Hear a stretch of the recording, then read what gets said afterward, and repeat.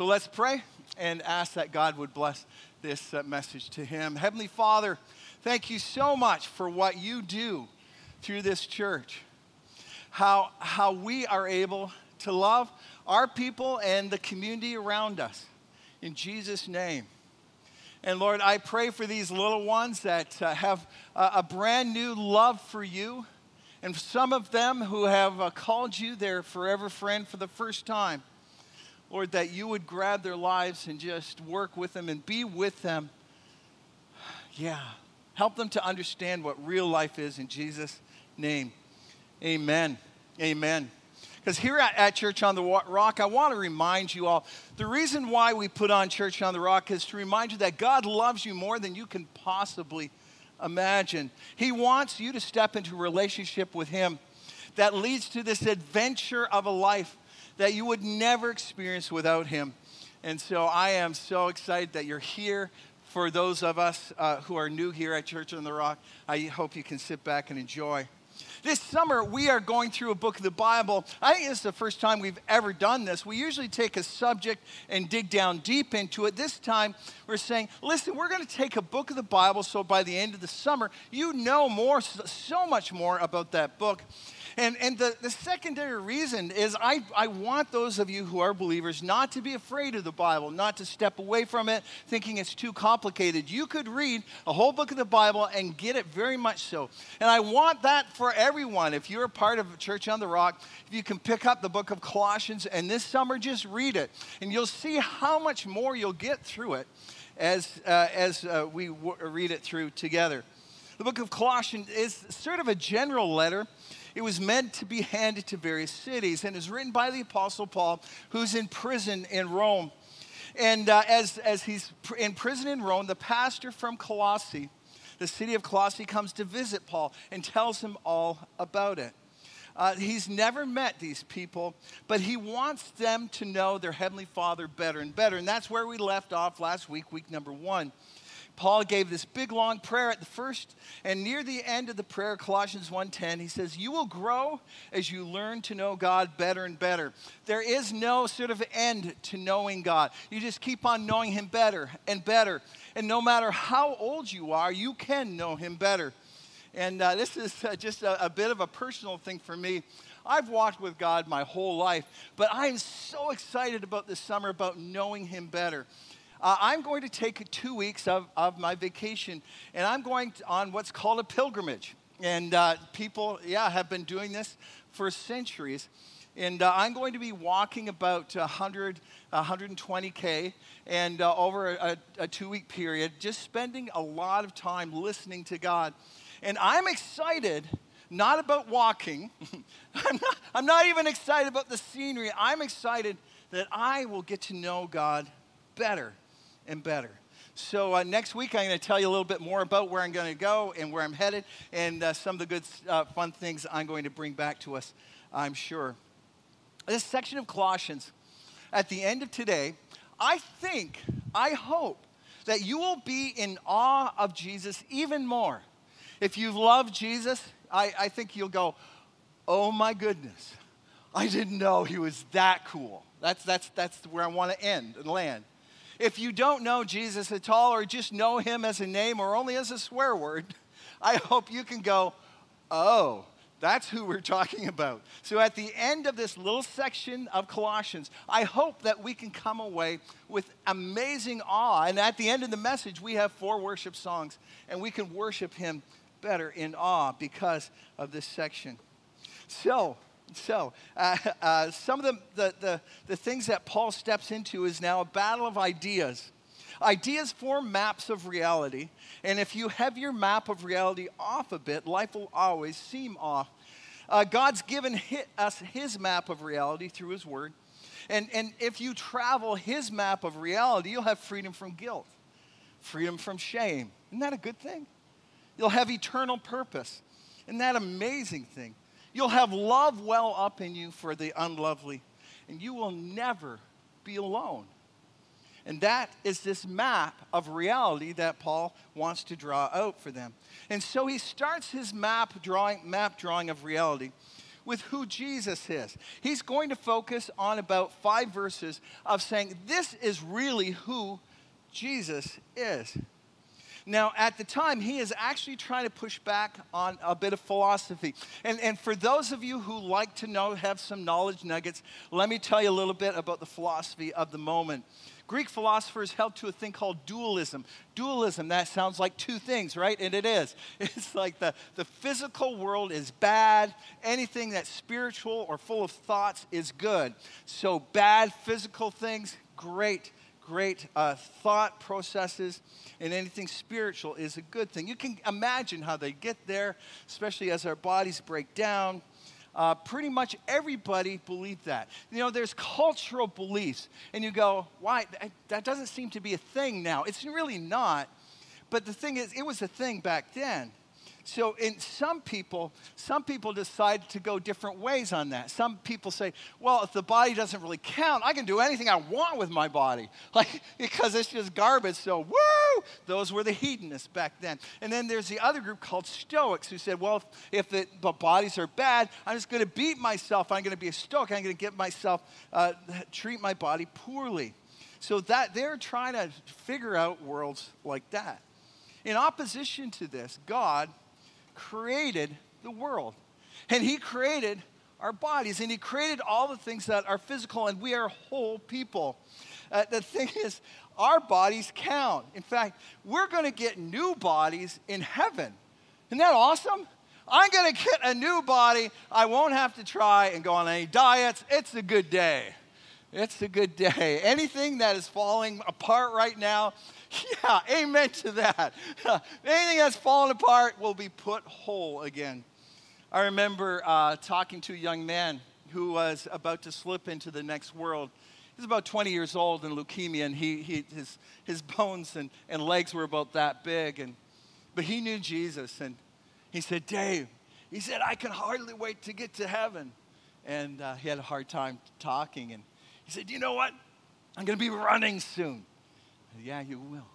He says, I'm going to be waiting for you. I'm going to give you a big hug. I said, I'm holding you that. Okay, I'm holding you to that. Isn't that awesome? That there are loved ones in heaven already, and they are going to greet you with arms open wide, real hugs, real bodies, because God says, listen, we can't be whole unless we have still some kind of bodies. The Roman and Greek Christians had a difficult time wrapping their heads around that because they lived in the culture where that was continually talked about. To make things worse, they were traveling teachers or preachers. Think podcasts now, they'd call themselves Christian teachers, but they're soaked in culture so much that they taught this dualism.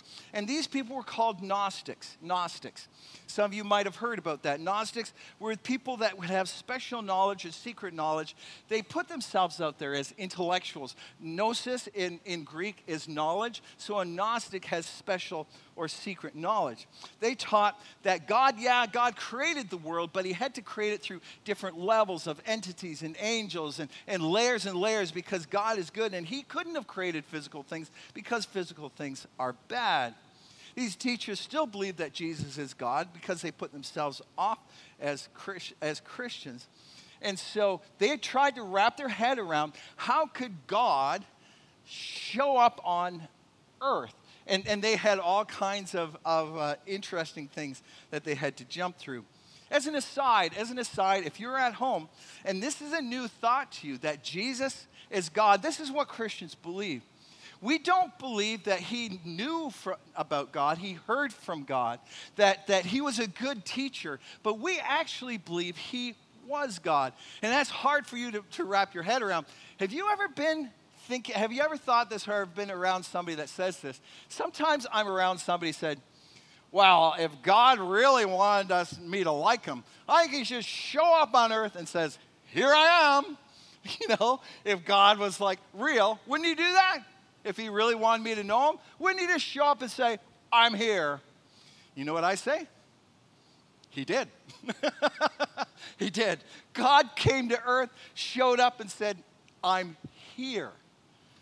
And we get to find out about him and know him like no one else has ever known God.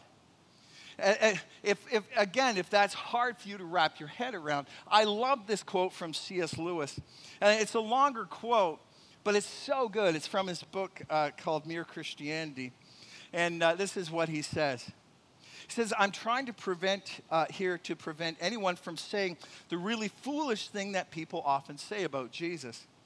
I'm ready to accept Jesus as a great moral teacher, but I don't accept his claim to be God.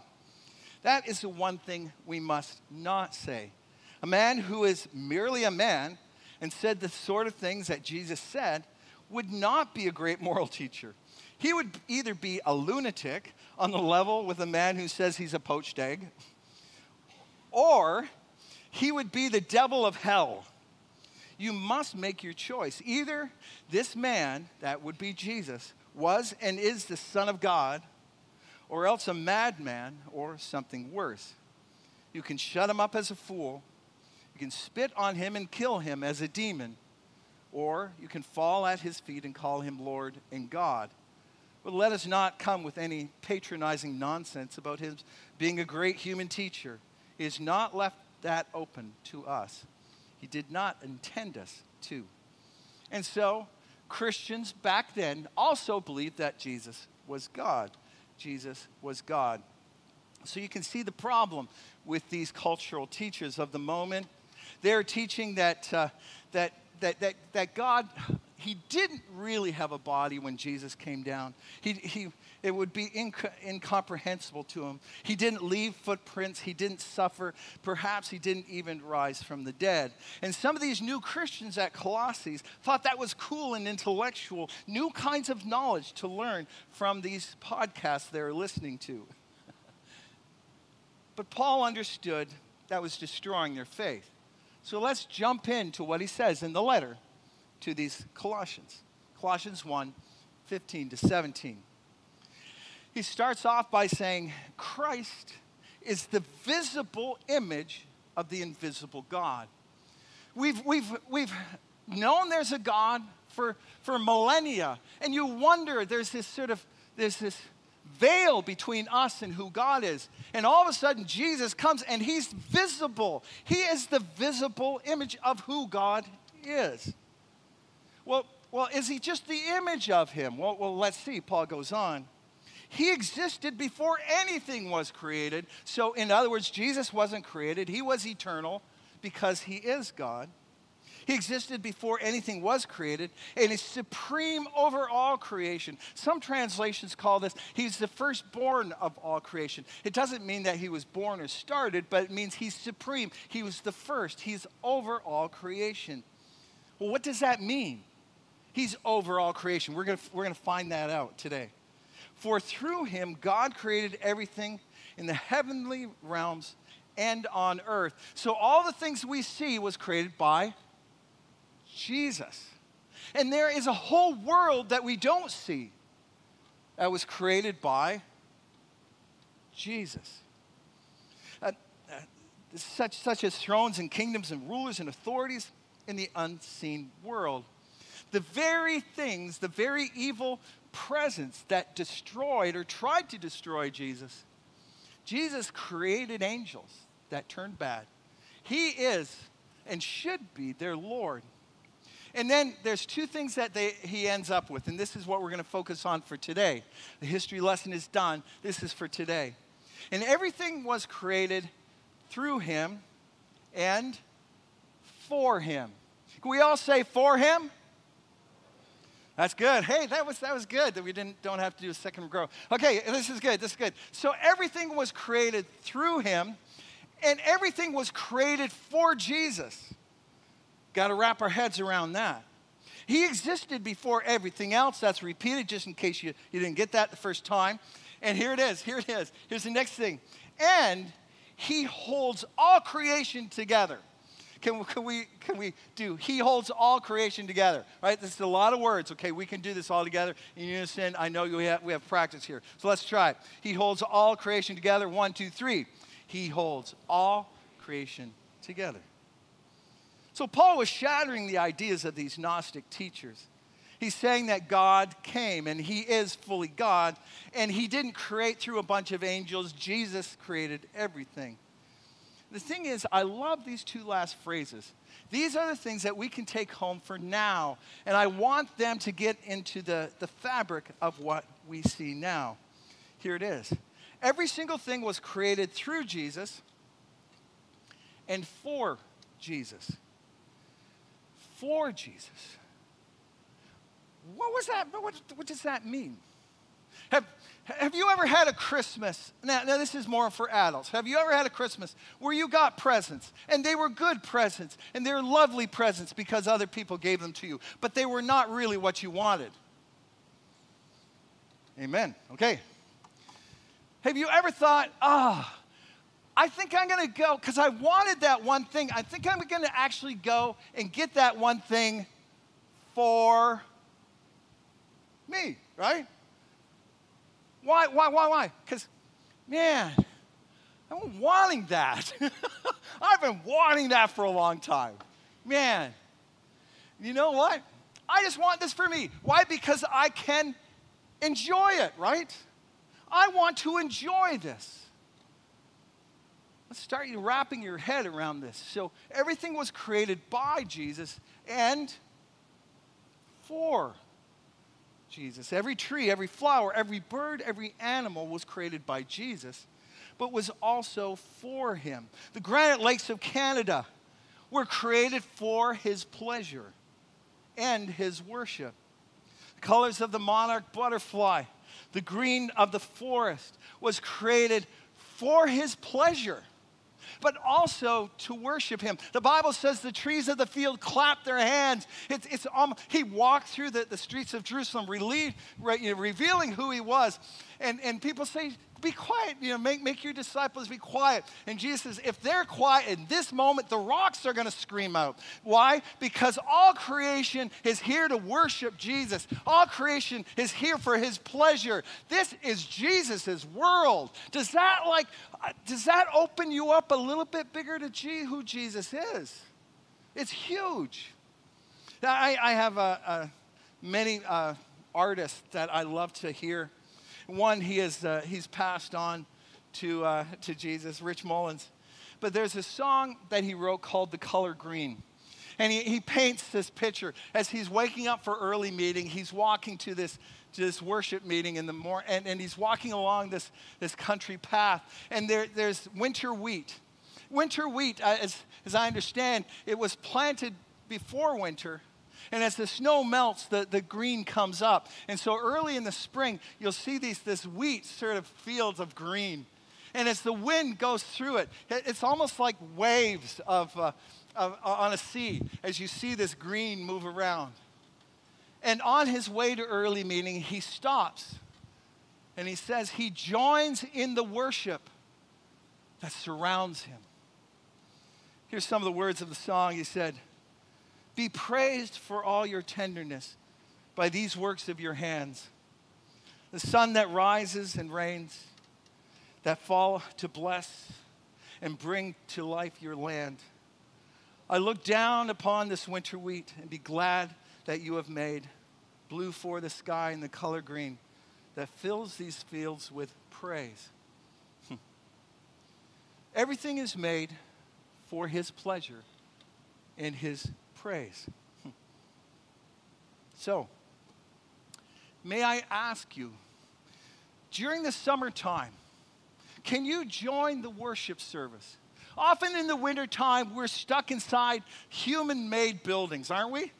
Even though they're pretty, they're just not like God-made things. With the cathedrals are for the skies and the windows of the morning and evening. It's just a beautiful thing to actually walk through a worship service. And so as you walk through this summer, can you stop for a moment, like my friend Rich Mullins did, and just notice the worship service around you? That this planet and everything in it was made for Jesus' pleasure and his worship. And allow that to draw you to worship him. Not only that, I want you to also realize if everything was created for him, I was created for him. I was created for him. Whoever you are in this room, if you've known and walked with God for a long time, you were created for him. If you are brand new in Jesus and your balloon has gone up recently, you were created for him. If you're not even sure if there is a God, you were created for him. If you're angry at God and you wish there wasn't one, you were created for him. Everything, you created for him. Everything. And so, can I mention what happens when you worship? You honor and give weight or worship to God. But in that moment, you are fulfilling what you were made to do. You are fulfilling your purpose to give glory to God. And so as we worship in a moment, join the voices of all creation. And you will notice that God does something in your heart because you were made for worship. Every so often I'll have someone here and they'll say, I don't even believe in God, but something happens here, Dave. I come to this service and I try singing a song. It's not really a song, is it? It's really worship. But as they're starting to worship, they don't even know God yet. Something happens in them. Why? And they start to cry. Why do they cry? Because this is what they're made for. They were made for him. Well, if that's not cool enough, the second thing I'm gonna take us through, 2-point sermon, just to let you know your timing, all right? You're good? We're hanging in. That Jesus holds all creation together. Jesus holds all creation together. That's what the passage says. He holds all creation together. He holds all creation together. This is in context of the physical world. And this idea is repeated elsewhere in the Bible. For instance, Hebrews chapter 1, verse 3, it says, the sun is the gleaming brightness of God's glory. Isn't that awesome? Just a whole different book written by a different person, a different part of the Bible. But they're saying a very similar thing. The sun is the gleaming brightness of God's glory. He is the exact likeness of God's being. If you want to know what God is like, read about Jesus. And it says, he uses his powerful word to hold all things together. He holds it all together. This old worship song by Desperation Band. I played it as I came in. I'd sing it, but you would leave the building. So, okay, he holds it all together. In my undergrad studies, I did not study at a seminary. I studied in biology and pre-med studies, so I did inorganic chemistry, organic chemistry for 2 years. Oh, my goodness. Cell biology, physics. And a part of this, I got to go to a particle accelerator called Fermilab in Chicago.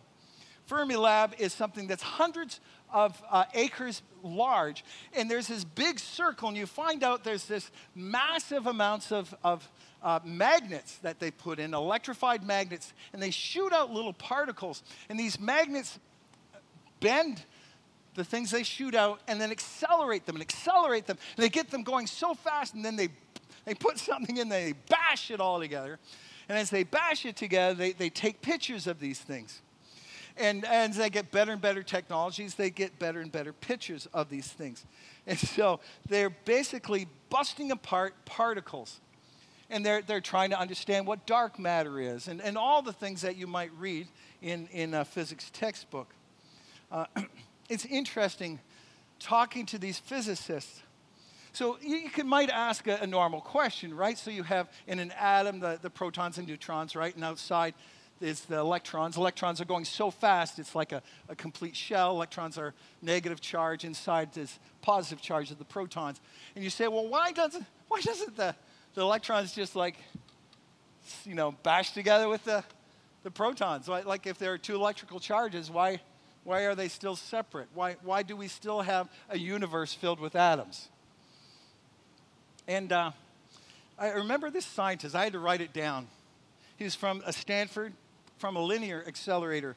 And this is what he said. I have the quote on the screen. There is some strange force that holds everything together. We don't know what to call it. We don't know how to identify it. It's a kind of cosmic glue that holds everything together. Why does the universe work? Because there is something that holds it all together. Before particle accelerators, before Newton, before Einstein, before it all, God whispered to the people that were writing the Bible and said, you know who holds this world together? Jesus. If you think Jesus was big by being the creator, he is infinitely more huge because not only that, he continues to create by holding the world together. Jesus, who was rejected and tortured, and he could have called 10,000 angels. He could have just said no, and someone would not exist anymore. He had levels of self-control with his great power. He had mercy that was breathtaking to people that did not know him, because he wants every single person to know him. And so as he was holding it all together, he was being tortured on a cross and dying for my mess in my life so he could call me his son and spend forever with me. Oh my goodness, isn't Jesus awesome? Yeah. Jesus is worthy of all praise because his majesty and his power. And at the end of the world, we get a sneak peek of what's happening in the book of Revelation. He comes on the scene, and billions upon billions of people will shout out, and I'm going to be there, and I'm going to say, you are worthy. You are worthy for all my praise. On levels and levels and levels I don't even know. And so, you thought Jesus was cool, with turning the other cheek thing, right? You thought he was cool from rising from the dead. He is utterly breathtaking, is holy God. As one of the commentators said, so Jesus is the beginning of creation. He created it all.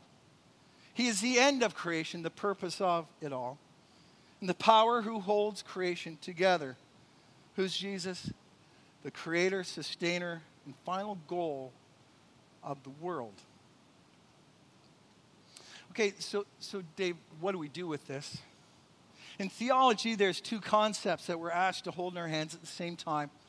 I remember hearing this in Theology 101, and it's the immanence of God and his transcendence. Immanence is that he's close, he's my Savior, he's my best friend. Whenever I called him, he bends down to listen. My weakest repentance, he forgives. He calls me his friend.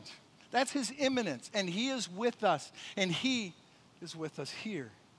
But there's another part of God called his transcendence, where he is all-powerful, and when he came down to talk to the Israelites, the mountain shook so much, they said, no, we don't want to talk to him. Moses, you go talk to him, because he is so frightening.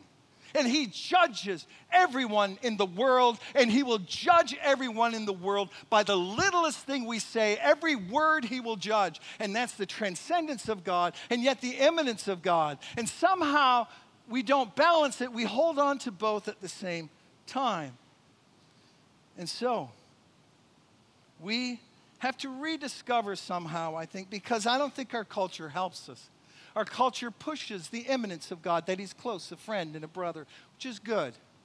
Sometimes we need a recorrection to remember this thing called the fear of the Lord. It's in the Bible. It's all through the Bible. It's this thing called the fear of the Lord. It's a massive respect. It's when you come to him in reverent awe. I'm trying to wrap my head around the fear, because in some ways we shouldn't be afraid of him, but some ways we can't. And I heard somebody give an illustration. I lived through this illustration, and so here's the best way for me to wrap my head around it.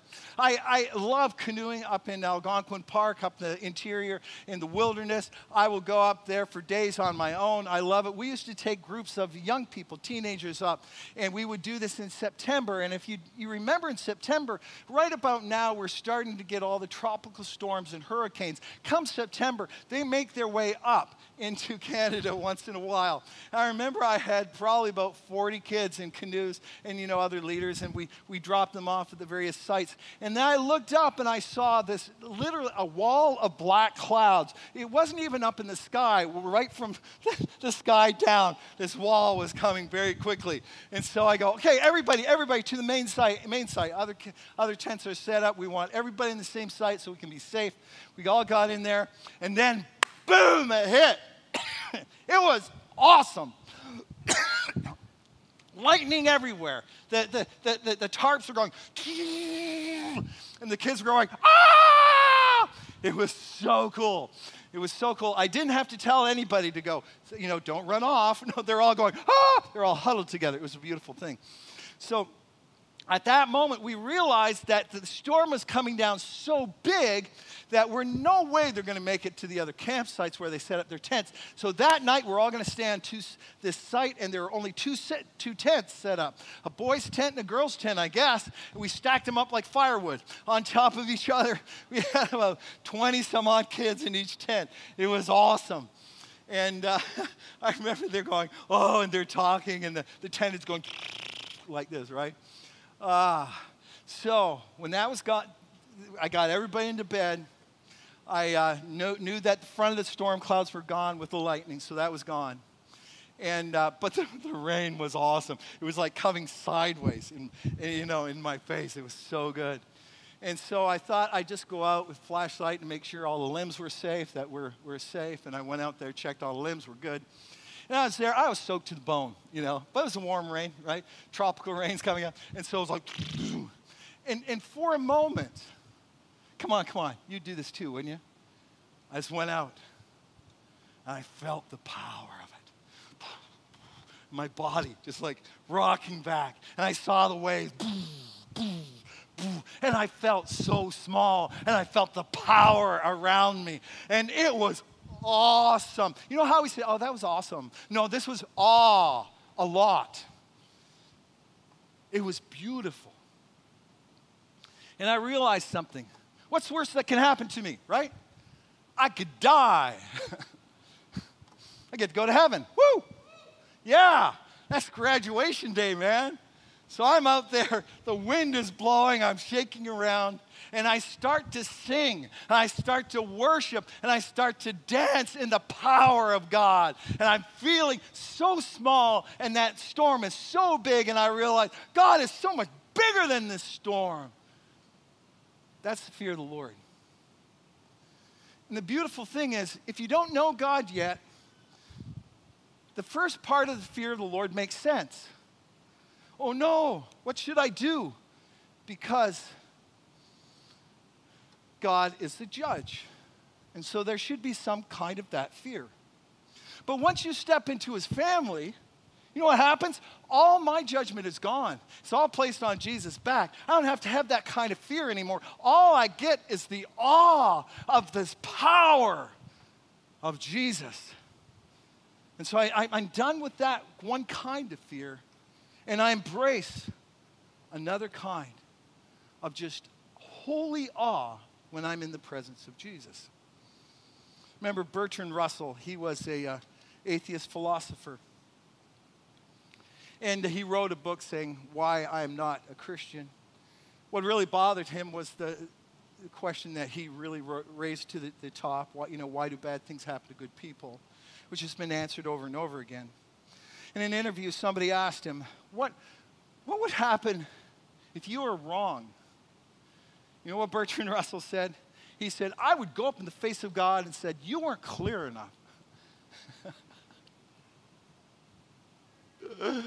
Oh my goodness. You know what I'm thinking, right? There's no way he can even stand before a holy and awesome God. He would fall to his knees because that is the only thing that you can do. The transcendent God we call Jesus. I ask our worship team to come on up. If you're trying to understand what this is like, I think probably the best way to understand it, to wrap your head around it, is to read the children's books called Narnia. I think C.S. Lewis wrote in the character of Aslan probably the best understanding of how to have the fear of God, but also his eminence. The children are allowed to ride on his back and to put their faces in his mane. But he is no tame lion. There's one passage where he is meeting a young girl, and he is standing by a stream, sitting by a stream of living water. And the girl needs to drink this living water, but she has to come to him before she gets the water. And here's their interaction. The lion says, "Are you not thirsty?" "I am dying of thirst," said Jill. "Then drink," said the lion. Would you mind going away while I do?" said Jill. The lion answered, only by his look and a very low growl. And as Jill gazed at the motionless bulk, she realized that she might as well ask a whole mountain to move aside for her convenience. The delicious rippling noise of the stream was driving her nearly frantic. Will you promise not to do anything to me if I come?" said Jill. "I make no promises," says the lion. Jill was thirsty now, and without noticing, she had come one step nearer. "Do you eat girls?" she said. "I swallowed up girls and boys, men and women, kings and emperors, cities and realms," said the lion. It didn't say it as if it was boasting, nor as if it was sorry, nor if it was angry, just said it. "I can't come and drink then," said Jill. "Then you will die of thirst," said the lion. "Oh dear," said Jill. She came another step nearer. "I suppose I must go and look for another stream then." Then the lion said, "There is no other stream. Come, drink." As we worship God today, thank him for what he's done.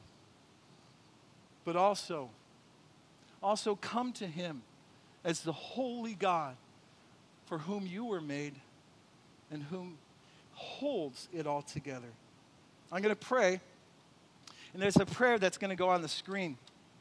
And I don't ask you to pray this, but as I pray it out loud, I invite you, if you're ready for this. It says, "God, give me an undivided heart that I might fear your name. Raise up in me a holy respect of your majesty, of your power." And I believe he answers every prayer. And may I see you will know God better if you pray. Let's pray to him. Heavenly Father, thank you. Thank you for those who are on the way to you, Lord. I pray that they will fall in love with you and desire to give their whole lives to you. I pray for us who have known you for years. Restore in us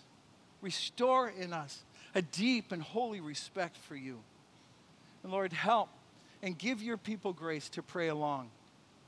You can pray this in your heart of hearts. Give me an undivided heart that I might fear your name. Raise up in me a holy respect of your majesty, of your power. God, come, hear our prayer, and move in us now in Jesus' name. Amen.